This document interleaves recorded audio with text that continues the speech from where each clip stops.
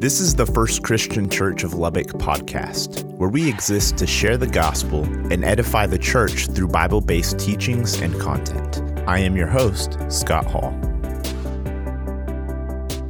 On this episode, Pastor Paul Carpenter teaches over Matthew chapter 6, verses 1 through 18. This was taken from our Wednesday noon Bible study, hosted on November 4th, 2020. Well, good afternoon, church. Just a couple of housekeeping things.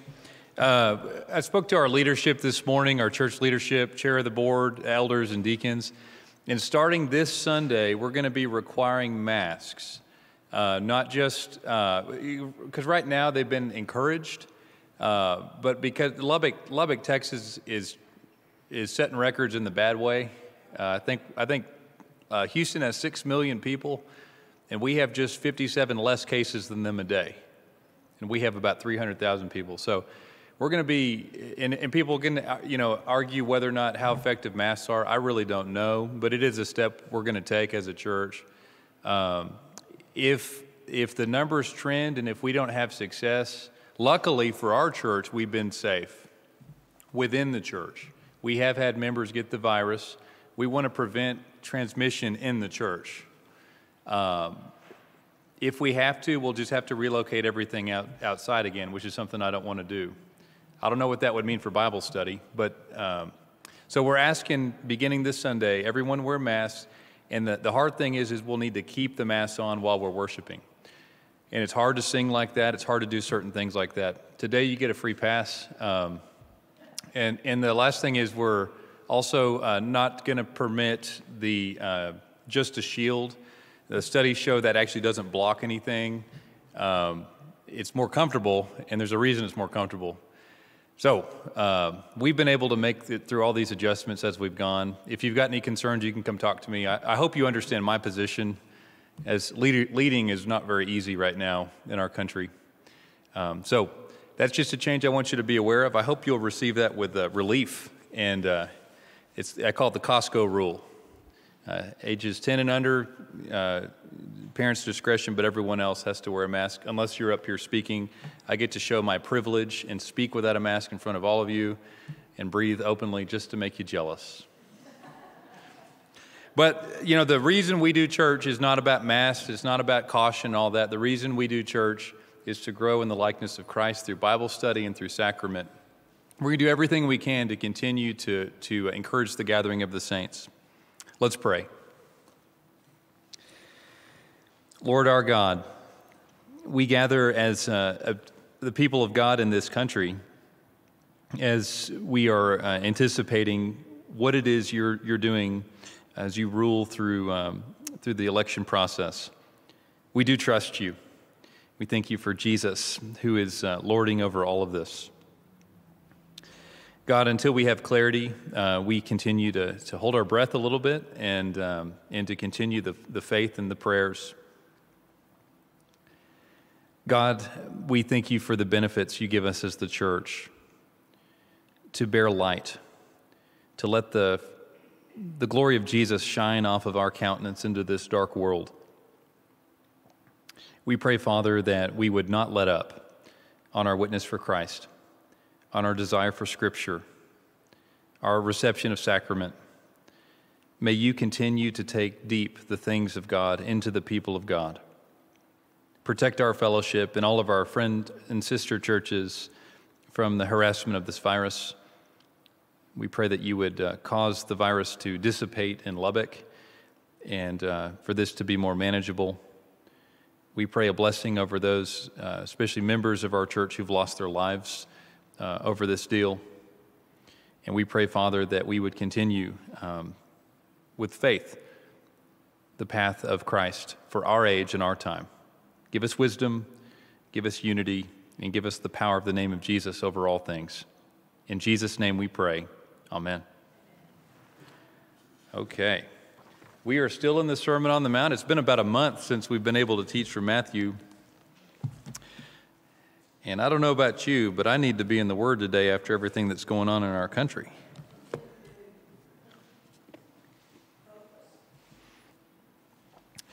So Jesus gives the Sermon on the Mount, which is the first of his formal teachings to his church. As we've mentioned before, Jesus does not have a conflictual relationship with the Old Testament. He loves the Old Testament. He came to fulfill it.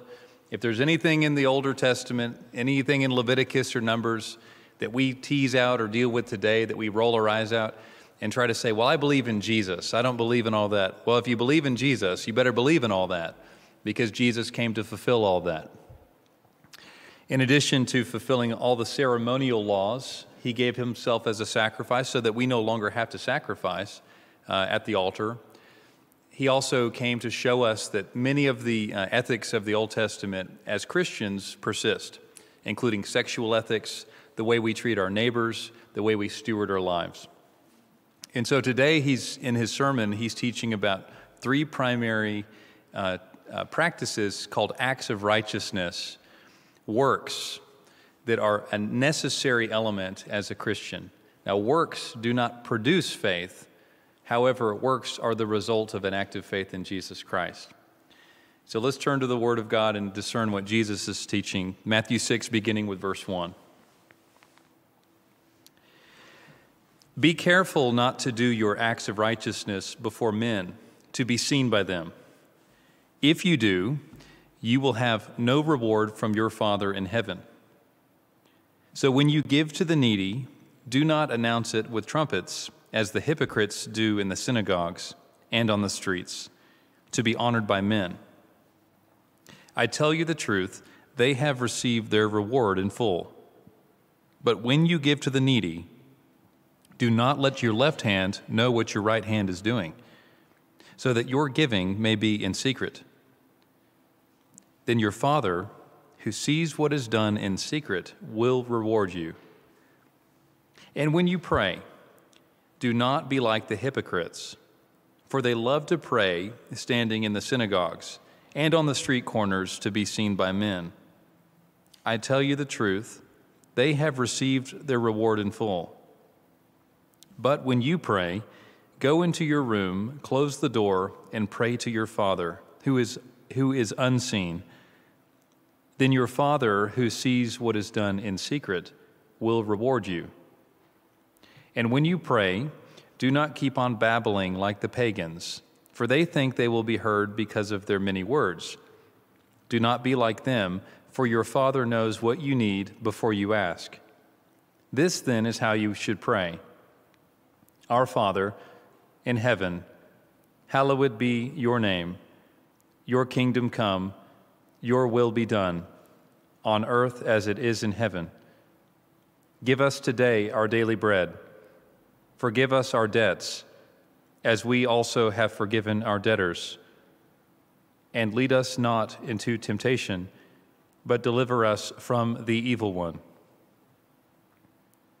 For if you forgive men when they sin against you, your heavenly Father will also forgive you. But if you do not forgive men their sins, your Father will not forgive your sins. When you fast, do not look somber as the hypocrites do, for they disfigure their faces to show people they are fasting. I tell you the truth, they have received their reward in full. But when you fast, put oil on your head and wash your face, so that it will not be obvious to men that you are fasting, but only to your Father who is unseen. And your Father, who sees what is done in secret, will reward you. This is the word of the Lord. Thanks be to God. So the beginning of this teaching, in this section, he uses the word be careful. Your version may say beware. To be honest with you, when I normally think of these three teachings in the Sermon on the Mount, I don't think of it as a true caution. I think of it as an interesting teaching. I mean, how often do we read the words of Christ and think, isn't that neat? As opposed to, this is important. This is, beware, be careful. You're warned by Christ. And he's warning us to check our hearts to see two things in regard to some spiritual acts that are to be part of our lives. The first one is that we are to do certain acts of righteousness. You know, Jesus, to the American Christian, this is kind of a new thing. But he doesn't say if you fast, he says when you fast. Fasting is something we'll be talking about today, and that's just not a rhythmic idea or a forefronted. Like if you were to have somebody that you know is a devout Christian and they have never prayed in their life, wouldn't you have some questions? How is that possible? Why don't you pray? What advantage is it to you to not pray? Don't you want to pray? Well, these three teachings of Christ, these three righteous acts, are designed to be part of the rhythm of the life of the Christian. As you can tell, I'll be up here giving my Amway talk, trying to encourage everyone to consider incorporating fasting, solitude, silence, giving, prayer. There are acts that are in line with Christ. One time, a preacher I sat under his teaching held up a rock, and he said, "This rock is the best Christian." This, of course, the sermon was called Christian Rock. I thought we were going to be talking about like Christian music, but good Christian rock. And why this rock's a perfect Christian? Because the rock never blasphemes, it never lusts, it never it entertains heresy. This rock never offends God. It's a perfect Christian. And of course, in that sermon, the whole time you're thinking, he's wrong. Because it's not just about what you don't do, and that's the point he was making. It's not just about preventing messing up, it's about what you do. A rock cannot be a Christian because a rock is incapable of fasting. A rock is incapable of preaching. Even the stones could cry out, but that would be done through the sovereignty of God. A rock cannot be a Christian like you can be a Christian. So there's, up front, Jesus says, check your heart. Number one, that there should be some practices that are incorporated in your life. I think it's great that we're a Protestant church. I think it's great that y'all allow me to practically to be a Lutheran or a Baptist up here preaching salvation through faith alone, through Christ alone, for the glory of God alone. But we also know, according to Martin Luther, that true faith doesn't come alone. It comes with fruit and with works. So we don't generally run the risk in our congregation of putting too much emphasis on works because we believe in salvation through faith. However, it is important that as we mature, that works are part of that fruit of faith. Connection to Jesus is the root. Active works of righteousness are the fruit. The second thing that we need to beware and check our heart is that we are to do these works of righteousness in the sight of God and not in the sight of people. Jesus, in these three teachings, uses the word hypocrites or hypocrisy, and hypocrites in Greek just means a play actor, a stage person pretending. And it could be defined here as hypocrisy in this sense is to do an act that is pretending to exalt Jesus when it is really done to exalt yourself.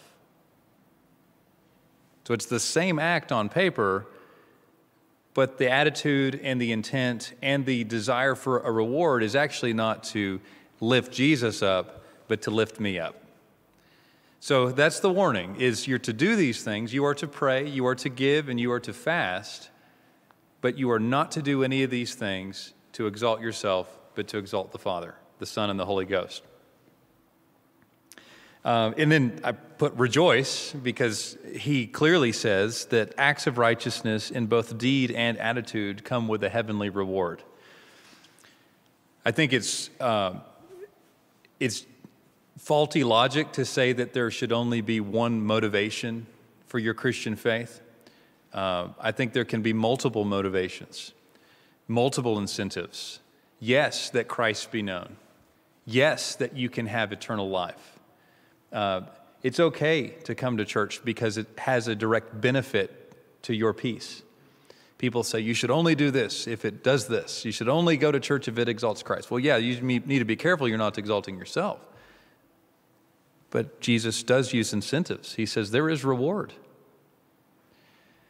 All the works that you do that will be consulted through the books of deeds at the end of your life will be directly linked to the crown you'll get. It'll be directly linked to the weight of glory. There'll be different degrees of glory in heaven, and the way you spend your short life on earth in faith in Jesus is linked to who you will be looking like in heaven. Now, the way you get to heaven is by sheer grace through faith in Jesus.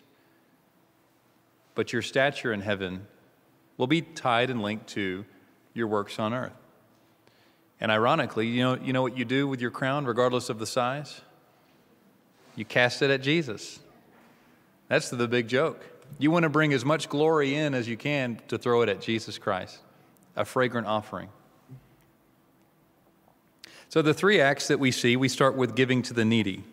Ephesians 2:10, I can't teach anything from Jesus without turning to Paul.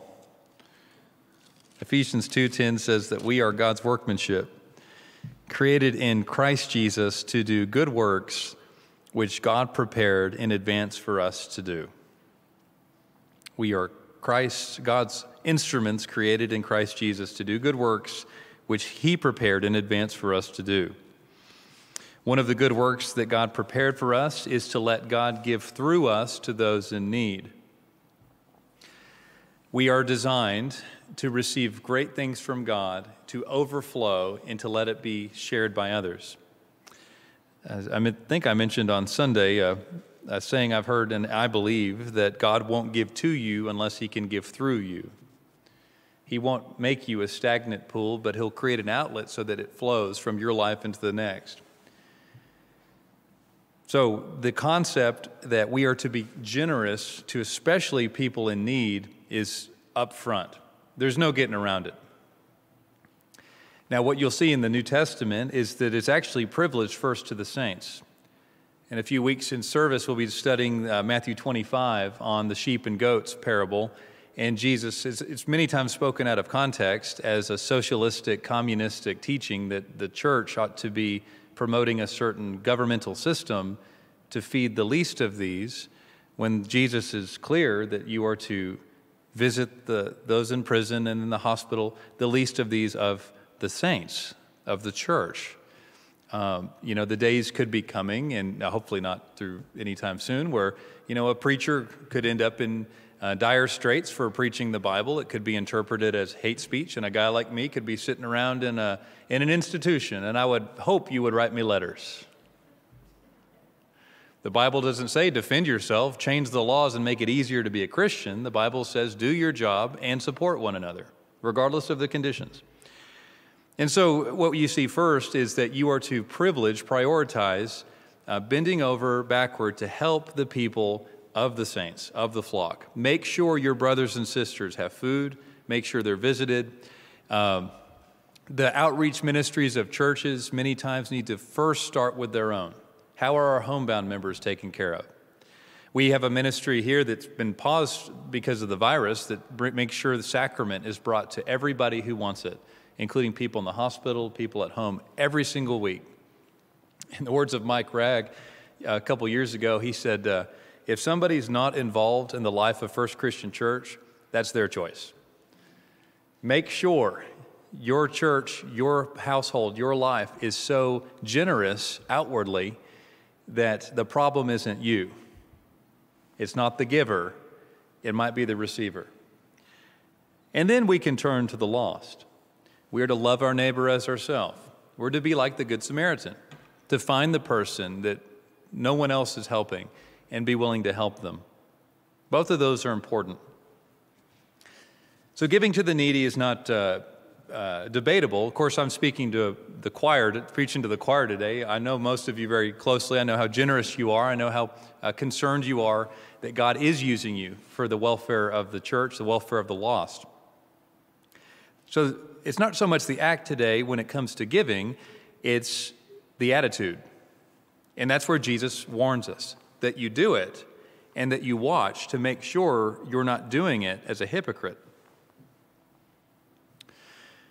Our congregation just recently participated in a fundraiser to give money for water wells in Africa.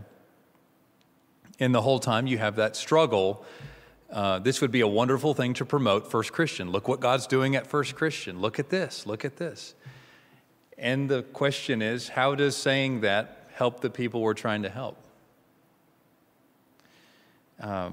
As we teach through this, I'm proud to say that we did have a very generous individual or household that gave a match of up to $50,000. And I legitimately am saying I have no idea who that is. They could be in this room. I don't know who they are. And they're fulfilling this. They were very clear with our staff member that I'll do this if you keep my identity secret. And that needs to be honored. I'm also proud and rejoicing that over 193 households participated in this. It wasn't just 5 or 6 people coming together. It was across the board. People who said, I don't want to be known. I just want Christ to be known. And so we've seen this one in action recently. And the two things to look at that Jesus is teaching, I'll read through it, then we'll break it down. He says, be careful not to do your acts of righteousness before people to be seen by them. If you do, you will have no reward from your Father in heaven. So when you give to the needy, do not announce it with trumpets, as the hypocrites do in the synagogue and on the streets, to be honored by people. I tell you the truth, they have received their reward in full. But when you give to the needy, do not let your left hand know what your right hand is doing, so that your giving may be in secret. Then your Father who sees what is done in secret will reward you.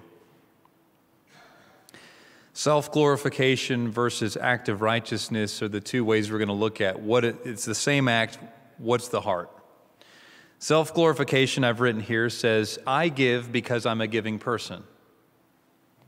That's pride. I give because that's my reputation. I give because that's who I am. I give because I'm a good person. That's pride. I've written here, I want to know and I want others to know what kind of a person I am. And their reward is to be honored by men. And they like to be loud.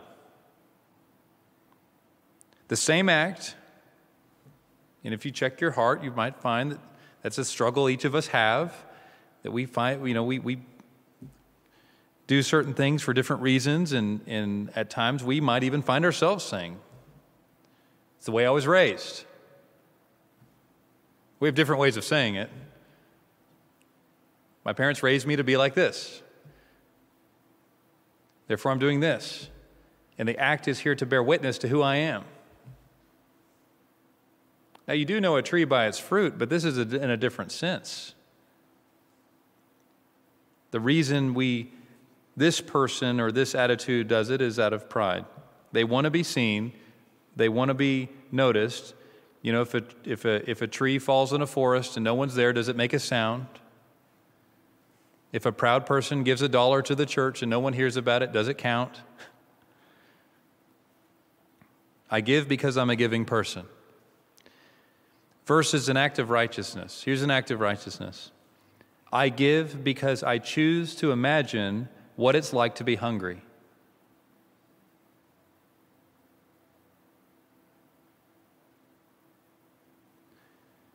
It's called empathy. The same act. One because I'm a giving person, the other because I'm moved, because I've been, by the Spirit's power, able to imagine what need feels like. I want to know, before I wrote, I want to know and I want others to know what kind of person I am. I want to prove what kind of person I am. Versus, I want to know and I want others to know what kind of person God is. The reward is to be honored by God, by angels, by saints, and by Christ. The first is done loudly, the other is done in secret.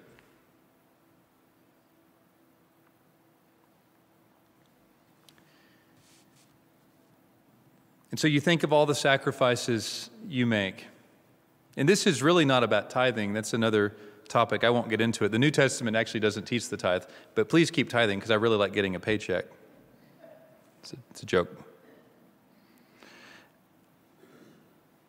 But this is talking about your lifestyle of helping people. And I've watched you all the time. It's a symphony of activity. It's not a pledge card. It's a way of life. I watch y'all do things for people, and I watch you all make meals for St. Benedict's and be willing to stay overnight at Family Promise and to do all the countless things that only God knows because he's prompting you in the Holy Spirit to do them. They don't come back into the church. We don't gather them all together and say, look what we did together. Instead, it's so much that it's designed that we aren't capable of keeping track because we're not trying to keep track. We trust that God takes what's done in secret and rewards what's done in secret. The second one is prayer. This is an act of righteousness that is non-negotiable. It's to be part of the Christian's life. I've been working with Marilyn Ragg on some curriculum that we'll be talking a lot about soon, to be done in smaller groups. In fact, there's a group of young women right now, my wife's in there, and they're previewing this curriculum to see if it will work for them. And so on prayer, Marilyn and I discovered through an old catechism that prayer is defined as pouring your heart out to God. One of the experiences or effects of the man Jesus Christ, who's alive today, who walks amongst the lampstands of his churches, who is with us in the Holy Spirit. One of the reactions of a person in the presence of Jesus is their heart starts to gush. I mean, haven't you just been so broken and tired and you finally found somebody who will listen to you and you can't stop crying? You can't stop sharing and then afterward, they didn't say a word. You say, thanks so much, 2 hours in. That's prayer. What a friend we have in Jesus.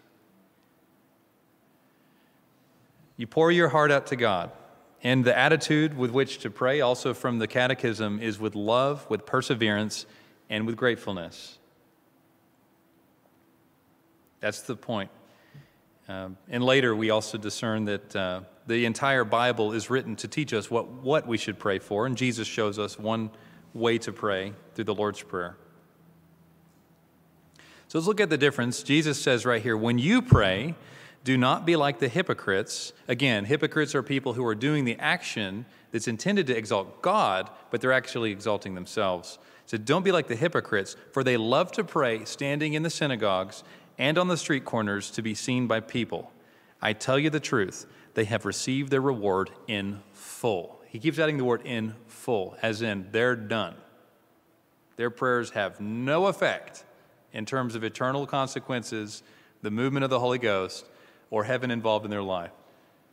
They've received their reward by being seen by people. But when you pray, go into your room, close the door, and pray to your Father who is unseen. Then your Father who sees what is done in secret will reward you.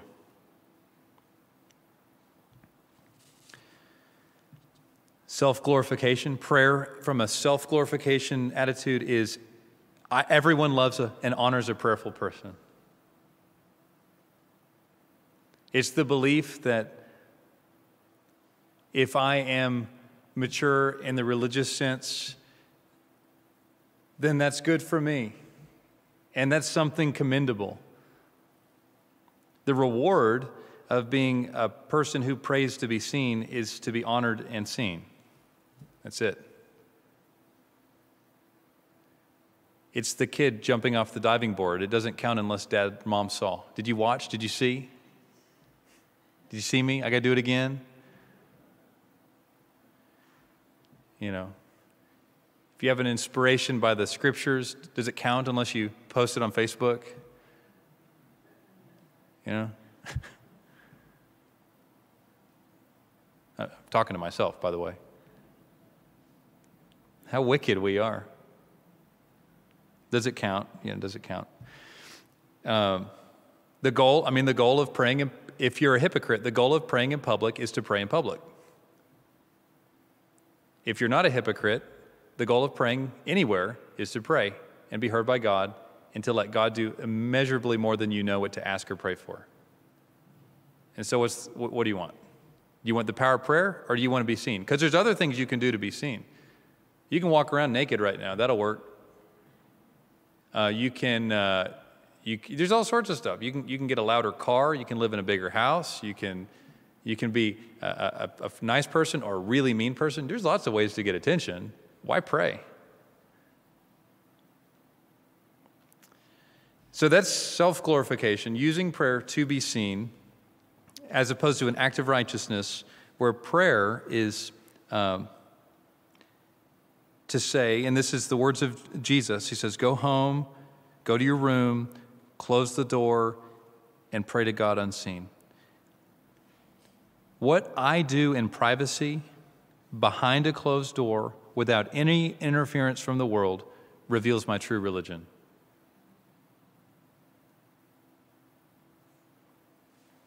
Do you want to know what the true religion of a person is?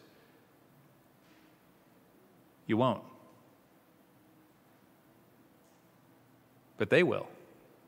Whatever you do, whatever you try to steal away to do, finally, is it to have a cigarette?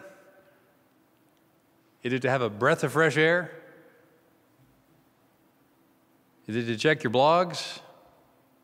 That moment when you just got to come up for air, whatever that thing you're coming up for will determine what your true religion is, where you find your strength, your hope, your call, your cry for mercy. Jesus says that moment when you have all alone space, pray. Prayer as an act of righteousness is primarily unseen. I used to teach a class at church camp for children about how to pray public prayers, because most of them go to church and they're asked at some point to stand and pray. And as sure you know, that's like the most terrifying thing in most churches at the end of Sunday school is, who's going to pray? And so they wanted me to teach a lesson on that. Of course, I didn't have much to say except your public prayer life is going to be, if it's authentic, it's going to be intimately linked to your private prayer life. And the first time somebody should be on the line shooting a free throw shouldn't be in the championship game, but should be in the gym when nobody's there 2 hours after practice. It's okay to pray publicly. It's okay to pray like we just prayed. But it is not okay for that to be the premium and the sole nature of your prayer life. Do y'all assume, I'm just asking, do you assume that when I open this Bible up here that this is not the first time I've done this all week? Or when I clasp my hands and lead the congregation prayer, are you just kind of making the assumption that I have a prayer life beyond Sunday morning? That's an assumption you should have for anybody you're listening to or being guided through in prayer, because it's the true act of righteousness is done in ways where there is no hope but in God, and there is no ear prayed to but God. It doesn't matter if somebody else hears you, because you're not praying to be seen by men. So just imagine God magnifying and pouring into you that desire to go home, to close the door behind you, and to be completely private, and to pour your heart out to God. That's the act of righteousness. Now, we're going to teach more on prayer because Jesus teaches more. He says in verse 7, and when you pray, you can tell he's pretty annoyed. Don't do it like them. Oh, and by the way, let me keep going. When you pray, do not keep on babbling like pagans, for they think they will be heard because of their many words. Do not be like them, for your Father knows what you need before you ask him. This then is how you should pray. And we'll go over this in just a minute. Self-glorification in prayer life. Again, hypocrisy is to do the act, but not to exalt Christ, but to exalt oneself. Self-glorification says, see how I have a mastery over the English language and how I can practice my prose. Neither listening nor connecting with heaven, I'm comfortable asking questions I do not mean, and I answer glibly. How are you today? Fine. That's the basis of my prayer life. Saying things, turns of phrases, cliches that are just meaningless. Asking questions you're not really asking. Pretending to listen when you never listen. Babbling on, proving to your listeners, wow, he can pray without any notes. Listen to his vocabulary. It's a performance. It's a literary performance. It's a wordsmith. You know the greatest wordsmith on the planet outside of the Trinity? The devil. If you want to have your ears tingled by somebody talented and crafty and wily and can speak all the languages, he's here. You don't have to be a Christian. You don't have to be in the book of life covered with the blood to bow your head and entertain the world by your use of language. But you do have to be a Christian to do what Jesus says next. This is how the Christian prays. Our Father, who art in heaven, hallowed be thy name. Thy kingdom come, thy will be done, on earth as it is in heaven. Give us this day our daily bread, and forgive us our debts as we forgive our debtors. And lead us not into temptation, I'll say it literally here, but deliver us from the evil one.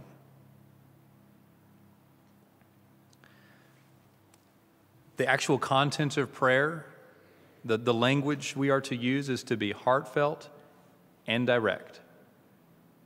Heartfelt and direct.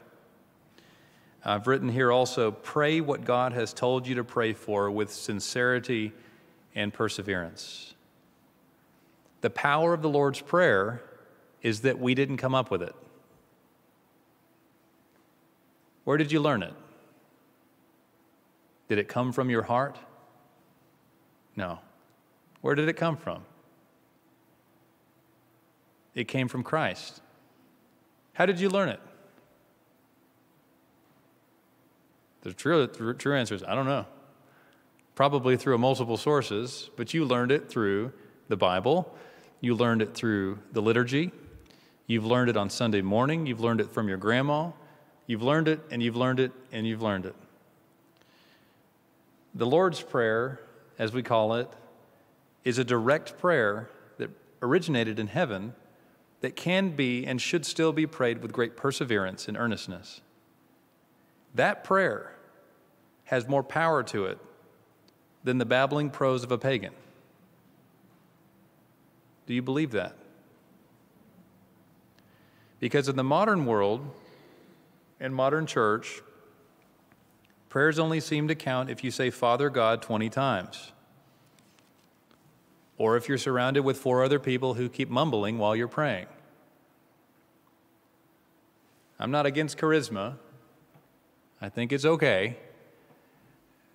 But the prayers of the saints are to use the scriptures to discern what God says and to take that one nugget and go bloody your knuckles on the door of heaven. Our Father, who art in heaven, hallowed be thy name. Father, you have promised to carry to completion the work you began in me. Father, you have promised to carry to completion the work you began in me.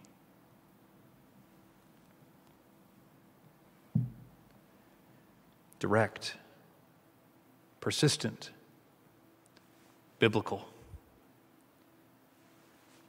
As Marilyn and I have discerned, part of the Bible study we'll be teaching, the curriculum is teaching how to use the Bible to find what to pray for. to study through 3 verses of Scripture and write down the 12 things that the Bible is clearly saying this is what you should pray for. Kevin DeYoung, a Presbyterian pastor, says, if all the prayers you prayed last month were answered, what are the names of the converts? What are the names of the missionaries sent out? What are the sins that have been confessed? Oh, I was supposed to be praying for that?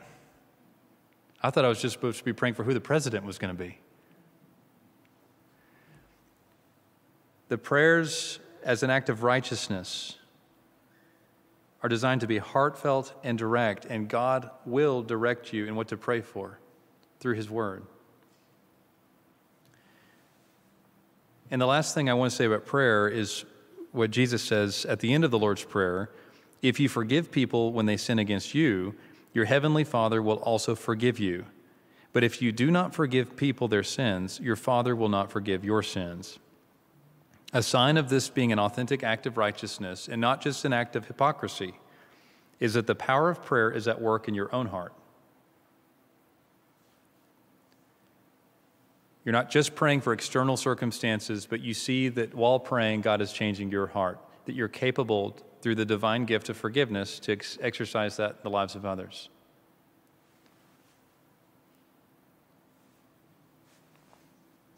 So prayer, again, like giving to the needy, can either be used to say, look at me, or to say, look at God. And in this case, the first one was loud versus secret, and prayer, as opposed to giving, is seen versus unseen. What is happening in your heart and in your life in regard to Christ when you're all alone? The last one is fasting. Fasting is, my words are, it's temporarily not leaning on a worldly method for comfort and connection in order to be available for more of God's work in your life. The words of John Piper sum up his entire theory on the gospel is that God is most glorified in me when I'm most satisfied in God. And he argues, he calls it Christian hedonism, that the problem with the Christian isn't that we have too much desire, it's that we don't desire enough, and that we spend our desire on things that are worthless. But we ought to grow in desire and then have that turned toward God. Fasting is part of that work. And so when you fast, and of course there are multiple ways of fasting, multiple things to fast from, but just think of something that you rely on for comfort, something you rely on for a sense of connection, and to recognize that Jesus is willing to give you more of himself than that can give you, than food can give you, than a cell phone can give you. A couple weeks ago, I was on a 2-day rest with, I look for 3 things on a time of rest. It's solitude, it's to have silence and fasting. And the primary fasting was from any electronic device. And of course, I've got kids and family. Every once in a while, I'd pick it up to check on it. And one thing leads to another, and then you're checking to see when the Aggies are playing South Carolina. And next thing I hear in my conscience, and that because I'm in a space to be able to listen, I hear, hey, you don't need to be doing that. And it was a joyful thing. It's like it was God saying, you don't need to worry about that, or you're not responsible for that. And I set down my phone and said, great. I mean, wouldn't you love somebody to say, hey, you don't need to do the dishes tonight? Okay. And so I would put my phone down, and since that time, I've been listening for that conviction of the conscience. Hey, you don't need to be doing that. And that's part of daily fasting, setting something down. So, and the 2 ways to look at this, and fasting's a huge topic. We're just going to treat it. And the one thing I do need to say, by the way, is that just as prayer and giving are essential acts of righteousness, so fasting is for the Christian. And if that's new for you, I want to invite you to the joys of just like the prayer, trying to describe prayer to somebody who's never done it before. the joys of fasting, the cost is nowhere near the gain. What you give up is nowhere near what you receive. So if you get anything out of this today, in addition to checking your heart and amending some of the practices you're currently doing, I really want to encourage you to consider how God has been calling you to say, hey, you don't need to be doing that. Now, he does say, don't tell everybody you're fasting in multiple ways. I think with the saints, in order to teach it, I can. Each year I give up alcohol for Lent. Other than that, I'm just a raging drunk. I'm kidding. But, I like to come home, like to have a glass of wine. I married an Italian, and that's what we do. And, of course, they drink out of little juice cups. And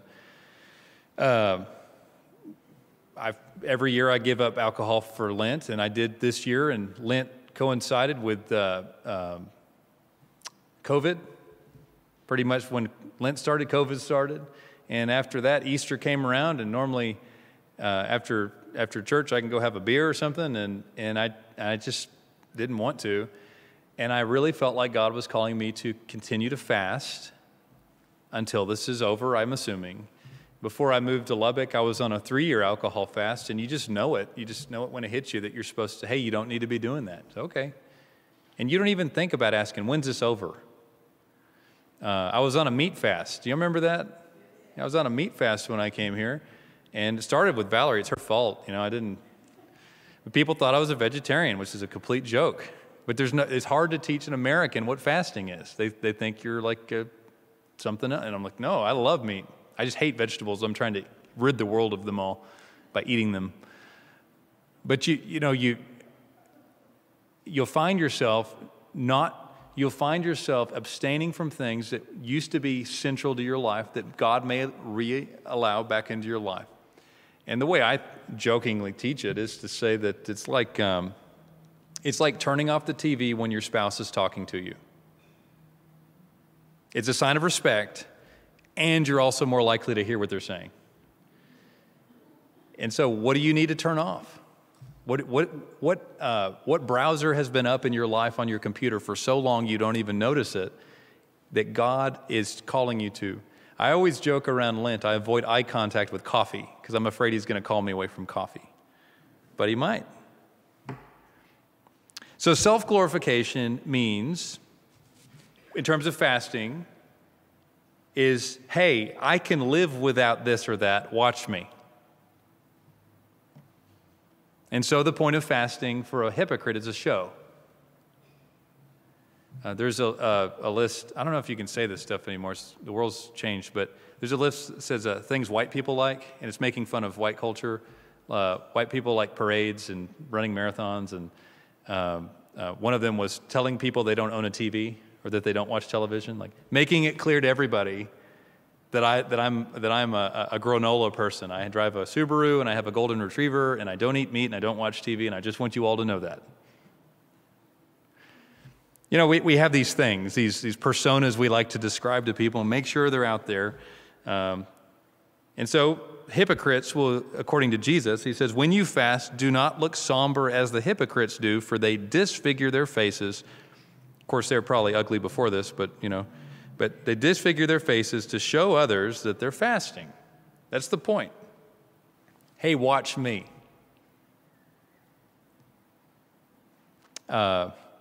An act of righteousness, however, Jesus says, but when you fast, put oil on your head and wash your face. That's, in their terms, be hygienic. Look your best. So that it will not be obvious to people that you're fasting, but only to your Father who is unseen. And your Father who sees what is done in secret will reward you. So as an act of righteousness, this fasting is saying, I can't believe God is willing to give me more of him than I'm willing to pray for or imagine. Let me make room. So the difference between hypocrisy is showmanship versus authenticity, which is reception. So as you look at these three acts, again, giving, the bad one is to be loud, the other one's to be quiet. For prayer, One is to be seen, the other is to be unseen by people. And for fasting, one is to show and the other's to receive. And so the question is, what do you want? Because all of these acts come with reward. Do you care about the reward? Because it turns out the hypocrites, actually the reason they don't do the right things is because they don't really want the reward. They don't care. They don't want the reward that God's willing to give them. All the heavenly blessings. They have another goal, and that's to fit in, to have the reward now, to be carnal, to be worldly, to be lost men who have found religion, which can save no one. So that's the question. What do you want? In the words of Jerry Maguire, help me help you, says Jesus. What do you want? And I'll help you get it, as long as it's the things of heaven. And those who authentically want heaven begin to become transformed by the things they want, which is nearness to Christ, all the things God says he's willing to give, more than you can imagine. I would like that. That's the motivation to be a giving person, a praying person, a fasting person. So Jesus teaches this lesson, and I just want to leave us with this, with a warning. He says, beware. That's how it all starts. Beware. Look at your heart. Are you doing these things?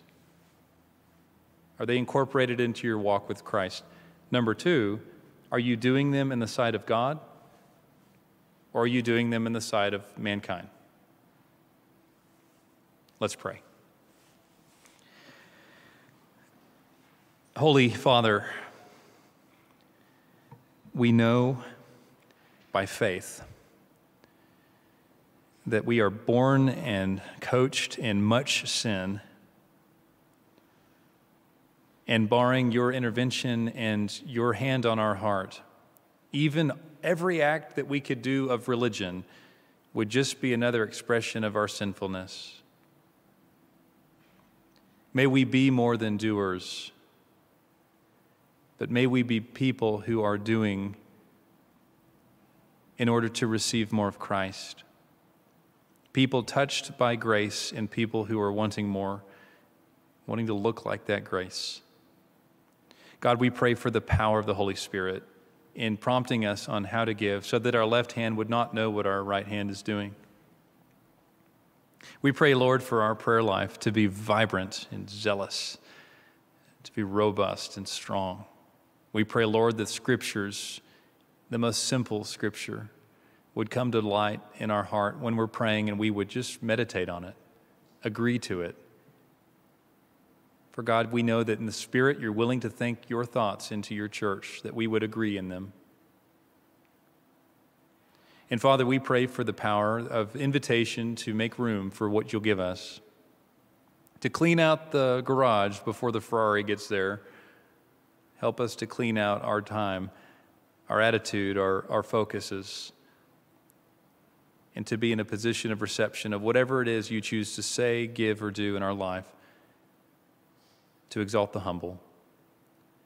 We trust you, Lord. We thank you for this invitation, and we know that when we're talking with you, we're not talking about one-to-one, we're talking 100-fold, great growth and stretching of our hearts and minds.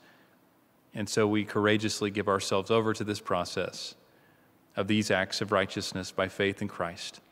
In his name we pray. Amen.